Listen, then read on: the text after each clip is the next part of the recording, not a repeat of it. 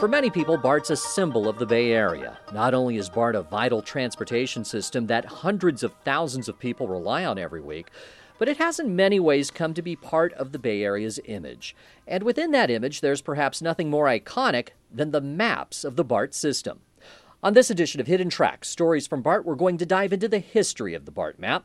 There have only been a few in the entire history of the system, dating back to the start of service in 1972.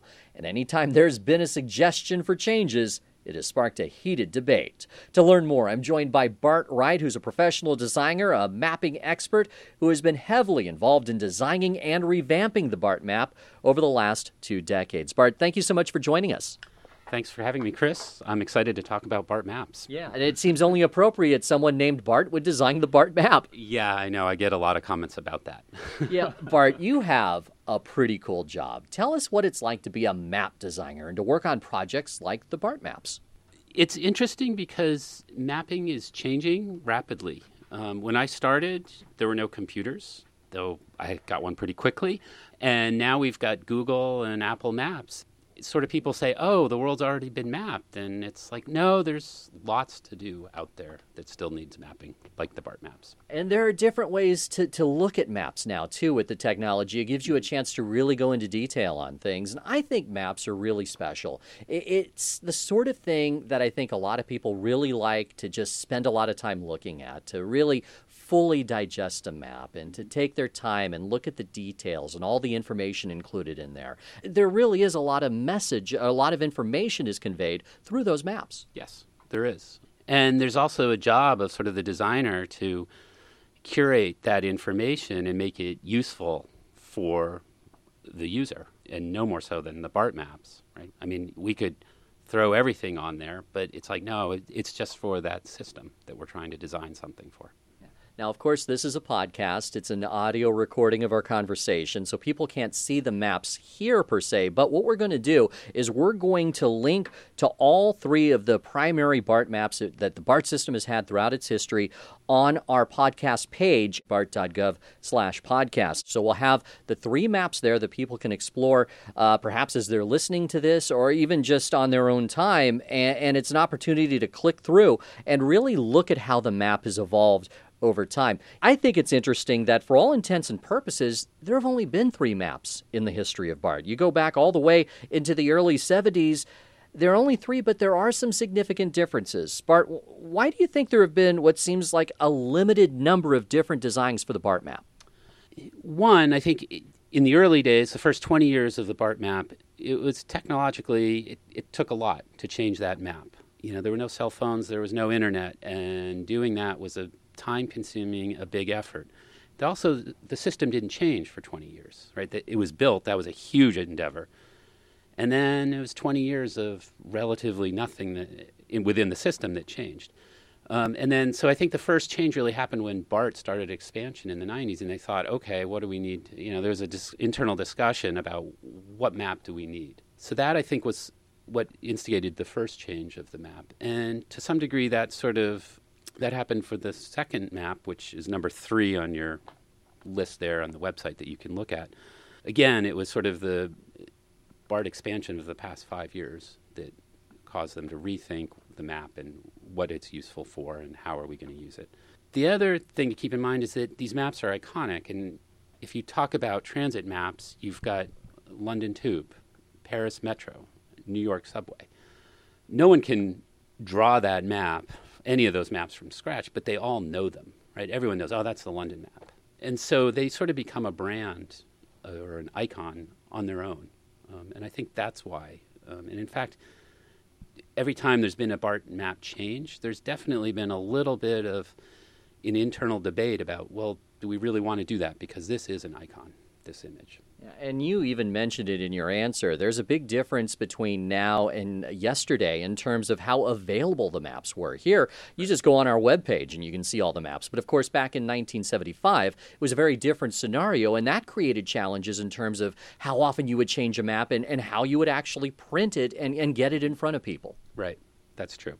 And I mean, that's, as we said earlier in this podcast, that really was a big part of why it didn't change for so many years. When you first shared some of the historical maps with me, especially that original one, which is roughly what BART used from 1975 to 1995, and again, folks can see that map and the other two as well at bart.gov/podcast. I have to admit, when I looked at that first map, it took me back to my childhood. It made me think of taking BART to A's games. I got to tell you, going to the Coliseum, and I relied on BART to do that. It's so clean and simple to look at. It seems to me that that map has real staying power, or had real staying power. It was around for about 20 years. What do you attribute that to? It was a very simple design and a simple approach. The other thing is that back then, there was no Muni connecting to it. There was no other systems like the Capital Corridor or Caltrain. And so I think that really played into the fact of it just stayed a simple design, easy to read. It's just about BART. It's not about anything else. And that's why it stayed that way. What do you think it is about maps that can evoke the kind of response I had, where it almost becomes a form of nostalgia to look at an older map? Yeah, like I say, it goes back to that iconic image that you're seeing. And it's such it takes you back, it puts you in places, it puts you into very specific situations that you were in. And it isn't just the BART map, it's any map that you're like, oh yeah, I went there. I remember when I did that, right? I remember going there and who I was with. So they're able to bring that up for people. And that's one of the things that's cool about public transportation is so oftentimes it's associated with very fond memories. You were taking BART to a game or a concert or a big family event, and that's what people think of. And you look at this particular map, it really is a different time. Richmond, Concord, Fremont, and Daly City were our end-of-line stations at that point. It really does feel like a simpler time back then. Was it easier to design because of that? Yes and no. I think that, again, the designer of that map had the same issues that someone today would have.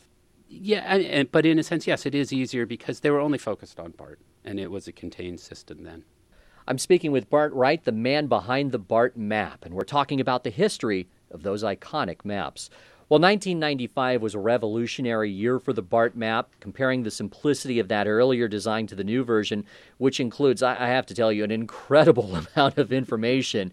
That is a very busy map. It's hard to imagine a greater change in approach. So talk about what were some of the thoughts at that time about a redesign, and what were some of the goals of this new map? This map, BART has just started its expansion from its original, Richmond, Concord, Daly City, Fremont. And I think the very first map in this new style was to include, it just had North Concord. So it was basically, the older map from 1975 to 1995 with just one extra station. But there was a recognition that BART was going to go to SFO. There was also recognition there was going to be a whole new line going out to Dublin, Pleasanton. And so I think the map was part of the idea of making this more geographical map was to educate people about what was going to happen, where BART was going. If you had just sort of lopped on another little line on that simple X diagram from the original map, it wasn't really clear, wait a minute, is that which line, where is that really going? In some ways, I think of this like how many people would have thought BART to SFO would have been down 101 corridor as opposed to like the 280 corridor that it takes now. And then Dublin Pleasanton, would it have been going from Dublin to Walnut Creek as opposed to, or even Dublin to Fremont as opposed to the Castro Valley connection that it had made. So I think there was a big effort to sort of try and educate people and to know that all this expansion's happening. But the map in 1995, when that first new design came out, is a far different map than the one that you're seeing right now on the website, where it's got Dublin Pleasanton and SFO and all that. And then you've got all these regional rail connections like Caltrain and Capital Corridor, stuff like that that's been added to it.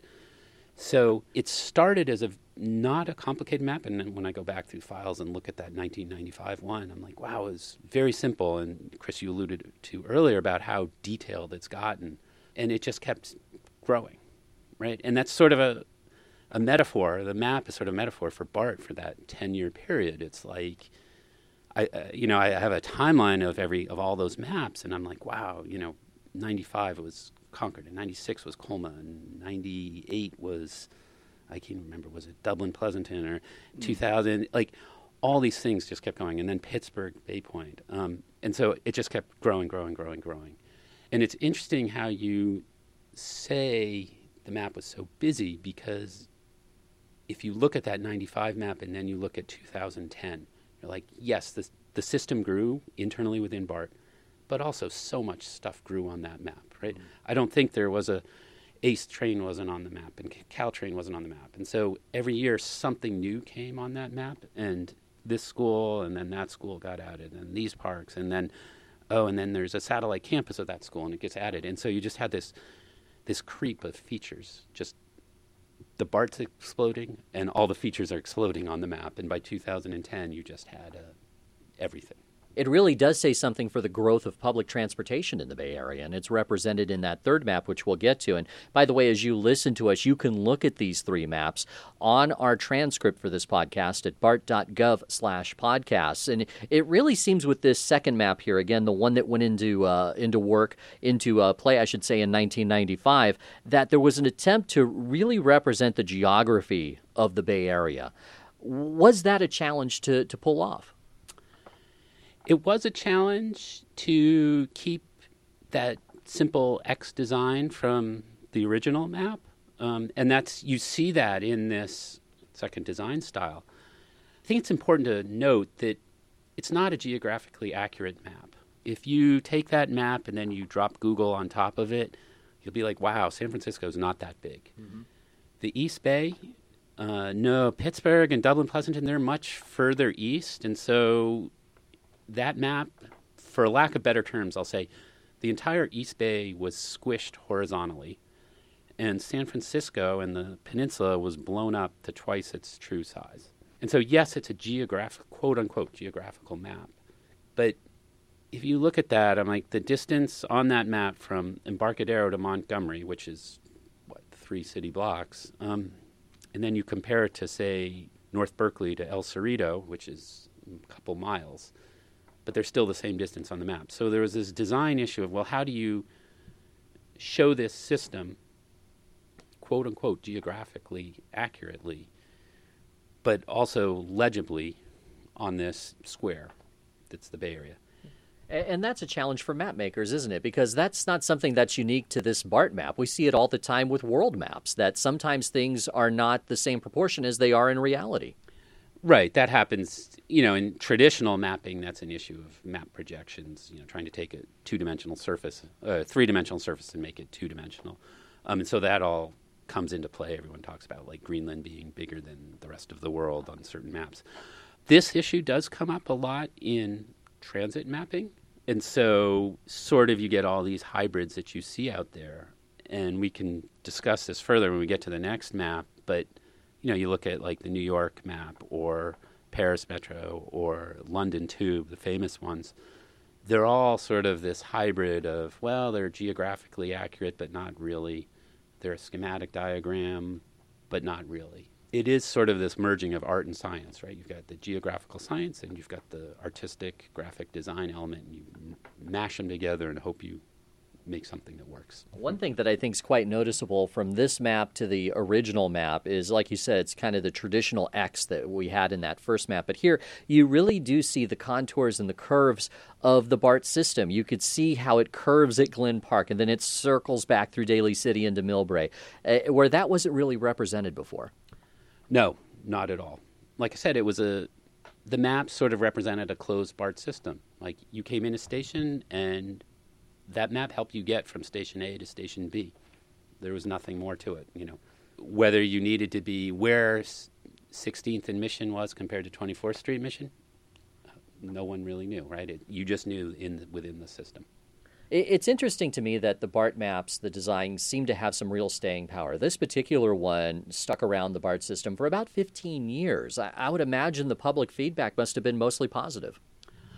I don't know. I think that everyone had just gotten used to that map, and they'd grown with it, right? As the system had grown over those 15 years, the map had grown with them. I know from a design perspective and from some internally within BART, it was like, well, the map is getting unwieldy. So that was part of the discussion that came up in the late 2000s about making this change to the third map. To make a change, where does that typically come from? In other words, are we typically responding to concerns from the public? Is it staff just tired of looking at the same old maps? Is it board members concerned that they want a new look, that perhaps that's part of their legacy? I'd imagine there are different answers for each circumstance. One word, yes. There were the public that wanted change. There were staff members that wanted change. There was the board that wanted change. There was just a concern, general feeling of what are we going to do? How are we going to make this move forward? I also think BART was embarking on its next expansion phase in 2009, 2010. And so that was part of also the push to do this new map. I'm speaking with Bart Wright, the man behind the BART maps. This second map lasted until about 2010, and then it was time for another change and going into the third map. And this is the same one that we have to this day. We went from what I think was a very complicated map that BART used into 2010, and then it almost seems, looking at this one has a very different look. It seems like on the one hand, it's a cleaner design. It's in some ways simpler, but having said that, there's so much included here when it comes to public transit. It really shows how public transit has become more and more an essential part of the Bay Area, and a lot of that is represented in this new map, which is still in use today. Yes, it definitely has a lot of transit there. When this new design sort of take you back through that decision-making process, the idea was we wanted a geographical representation in some way. We didn't want to throw out everything and just go to a simple X design. We want people to understand where they were in the Bay. We wanted a connection, again, somewhat geographically to other transit systems. As you said, there's the mid-90s, early 2000s map, and then the current map.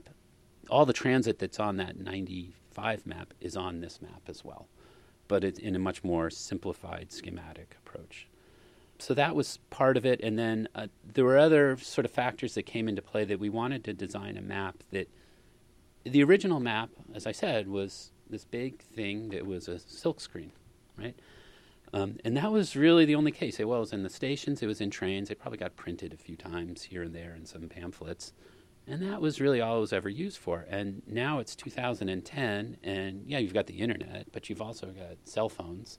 And you still have a big 47 by 47 inch display case in every station, and a map's going to go in there. And then there's a map on the train.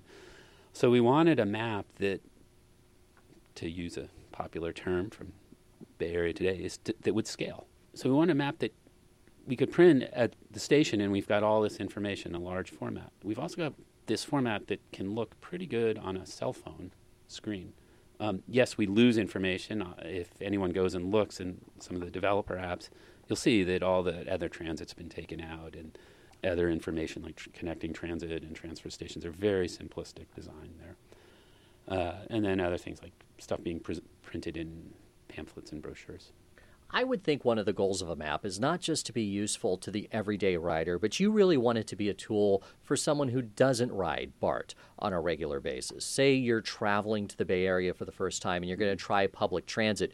You want them to be able to look at a map and be able to get real utility out of it. How important of a consideration was that in this design? It was part of the factor, and that plays into BART taking a design that's similar to a lot of other transit agencies. When BART had done that second map style, that really deviated from what you'd see if you were in London or you were in New York or you were in Chicago. And so by trying to standardize the map a little more, maybe not standardize, because there isn't really a definitive about how these maps are supposed to look, but the idea was to move away from that quote-unquote geographical map that had all the loopy lines and get it more like a traditional transit map. And that plays into, okay, you're getting into SFO. English isn't your first language. Well, you have some idea looking at that map. You're like, this is where I need to go. I can figure it out generally without having to ask someone. Would you say that's the most important thing that this map accomplishes, or are there other things that are accomplished through this map? No, that was one of them, was to try and make it easier, follow the traditional style of most maps, transit maps, that it would scale. And another example of that is how we really wanted to make the maps on the trains easy to read the BART system. So if you're standing on a train looking over someone's shoulder, the door's about to close, and you're trying to decide, do I need to get off the station? You've got this standard-looking image that you're very familiar with, and you can see, okay, this is what I do. I'm speaking with Bart Wright, the man behind the BART maps. Out of the 3 maps that we've looked at, do you have a personal favorite? I like them all in context of their era. I really feel like the original map was like a 1970s style design. And people love it, and I think there's a little bit of a retro feel to that, why don't we go back to that? But it definitely has a retro approach. I understand where the middle one came from. Probably that's the one I'd say I least like. I like the least. How about that? I like the one we have now for its approach to being more in the traditional route of transit maps, but also trying to be scalable across platforms. And what I'm most interested in is the BART maps to come. Of course. It's interesting to think about how many people view these maps. Aside from the BART logo itself, I can't imagine something else that represents BART that gets as many eyeballs as the BART map. It really does make it a part of the BART image and makes it really iconic, especially for those in the Bay Area. It really is part of where they live. Yeah, it definitely is an image, and people get mad when there's a change. You had talked about, going from the curve from Mission down to Glen Park and Balboa Park in San Francisco in the 90s on that map. And I forget the name of that curve, but there's a curve. And when the new map came out, that curve is gone. If you go look on the website, you can see those 2 versions. And there was a lot of heated debate on Twitter about where did our curve go on around Glen Park BART. I can't remember exactly what it is, but people wanted it back in. So yes, people, they have this image of it and they hold on to it, and it's there. It's interesting, though. I feel like you could ask people to draw this map. They stare at it every day if they're riding BART as a commuter or a student. But I think you'd get these very different drawings of the map. If you pulled 5 people out of a station and said, draw me the BART map, you'd get a very different thing. But I'd love to see what that would look like. Now, that would be interesting. And again, with so many eyeballs on it and so many people, really taking these maps in, how much pride do you take in that? Just knowing that some of your work is seen by so many people. It is. I do take pride in it. More, I fear that people are going to hate the lack of the curve around Glen Park. But the most important thing is that for the user, we're trying to create the map that works best for the average user on BART, be it a daily commuter or a tourist that doesn't speak English. They can somehow use that map somewhat effectively, whether it's on a phone or they're standing at the big printed one in the station.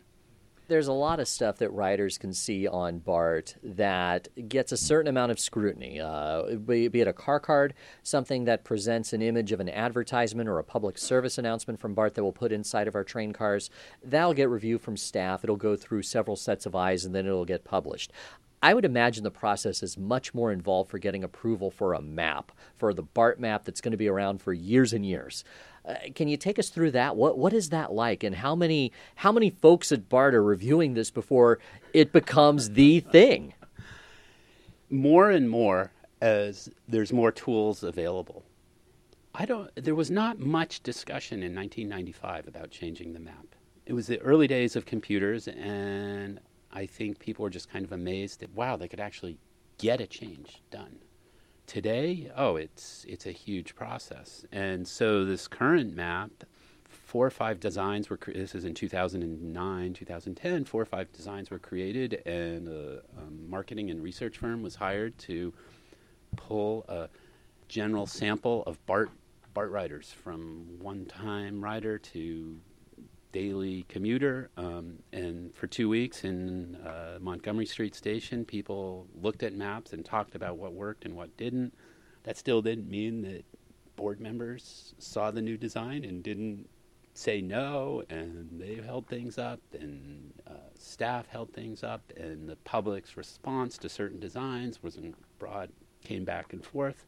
So it did become probably the idea for a new design probably started in 2007, 2008. It didn't really take until 2010 or 11. I imagine a new design the next version will take just as much time. I don't think much happened in 1972 and in 1995. It was kind of like, oh, you can do it. Great. And here it is. And I would imagine, just thinking about what you're trying to accomplish with a map and all the review it has to go through, it's almost, to me, a balancing act between utility. You want it to be useful for the user. You want it to be something that, if you're not familiar with BART, you can look at this map and really get something out of it, and it's helpful for you to get to your destination. But there's also that branding issue, and it's part of your image, and it's this iconic thing that literally millions of eyeballs are going to be on. It just seems like that would be a challenge, balancing that utility against the concerns about image and branding. Yes, and that's true for any branded image anywhere. How do you balance those two things out?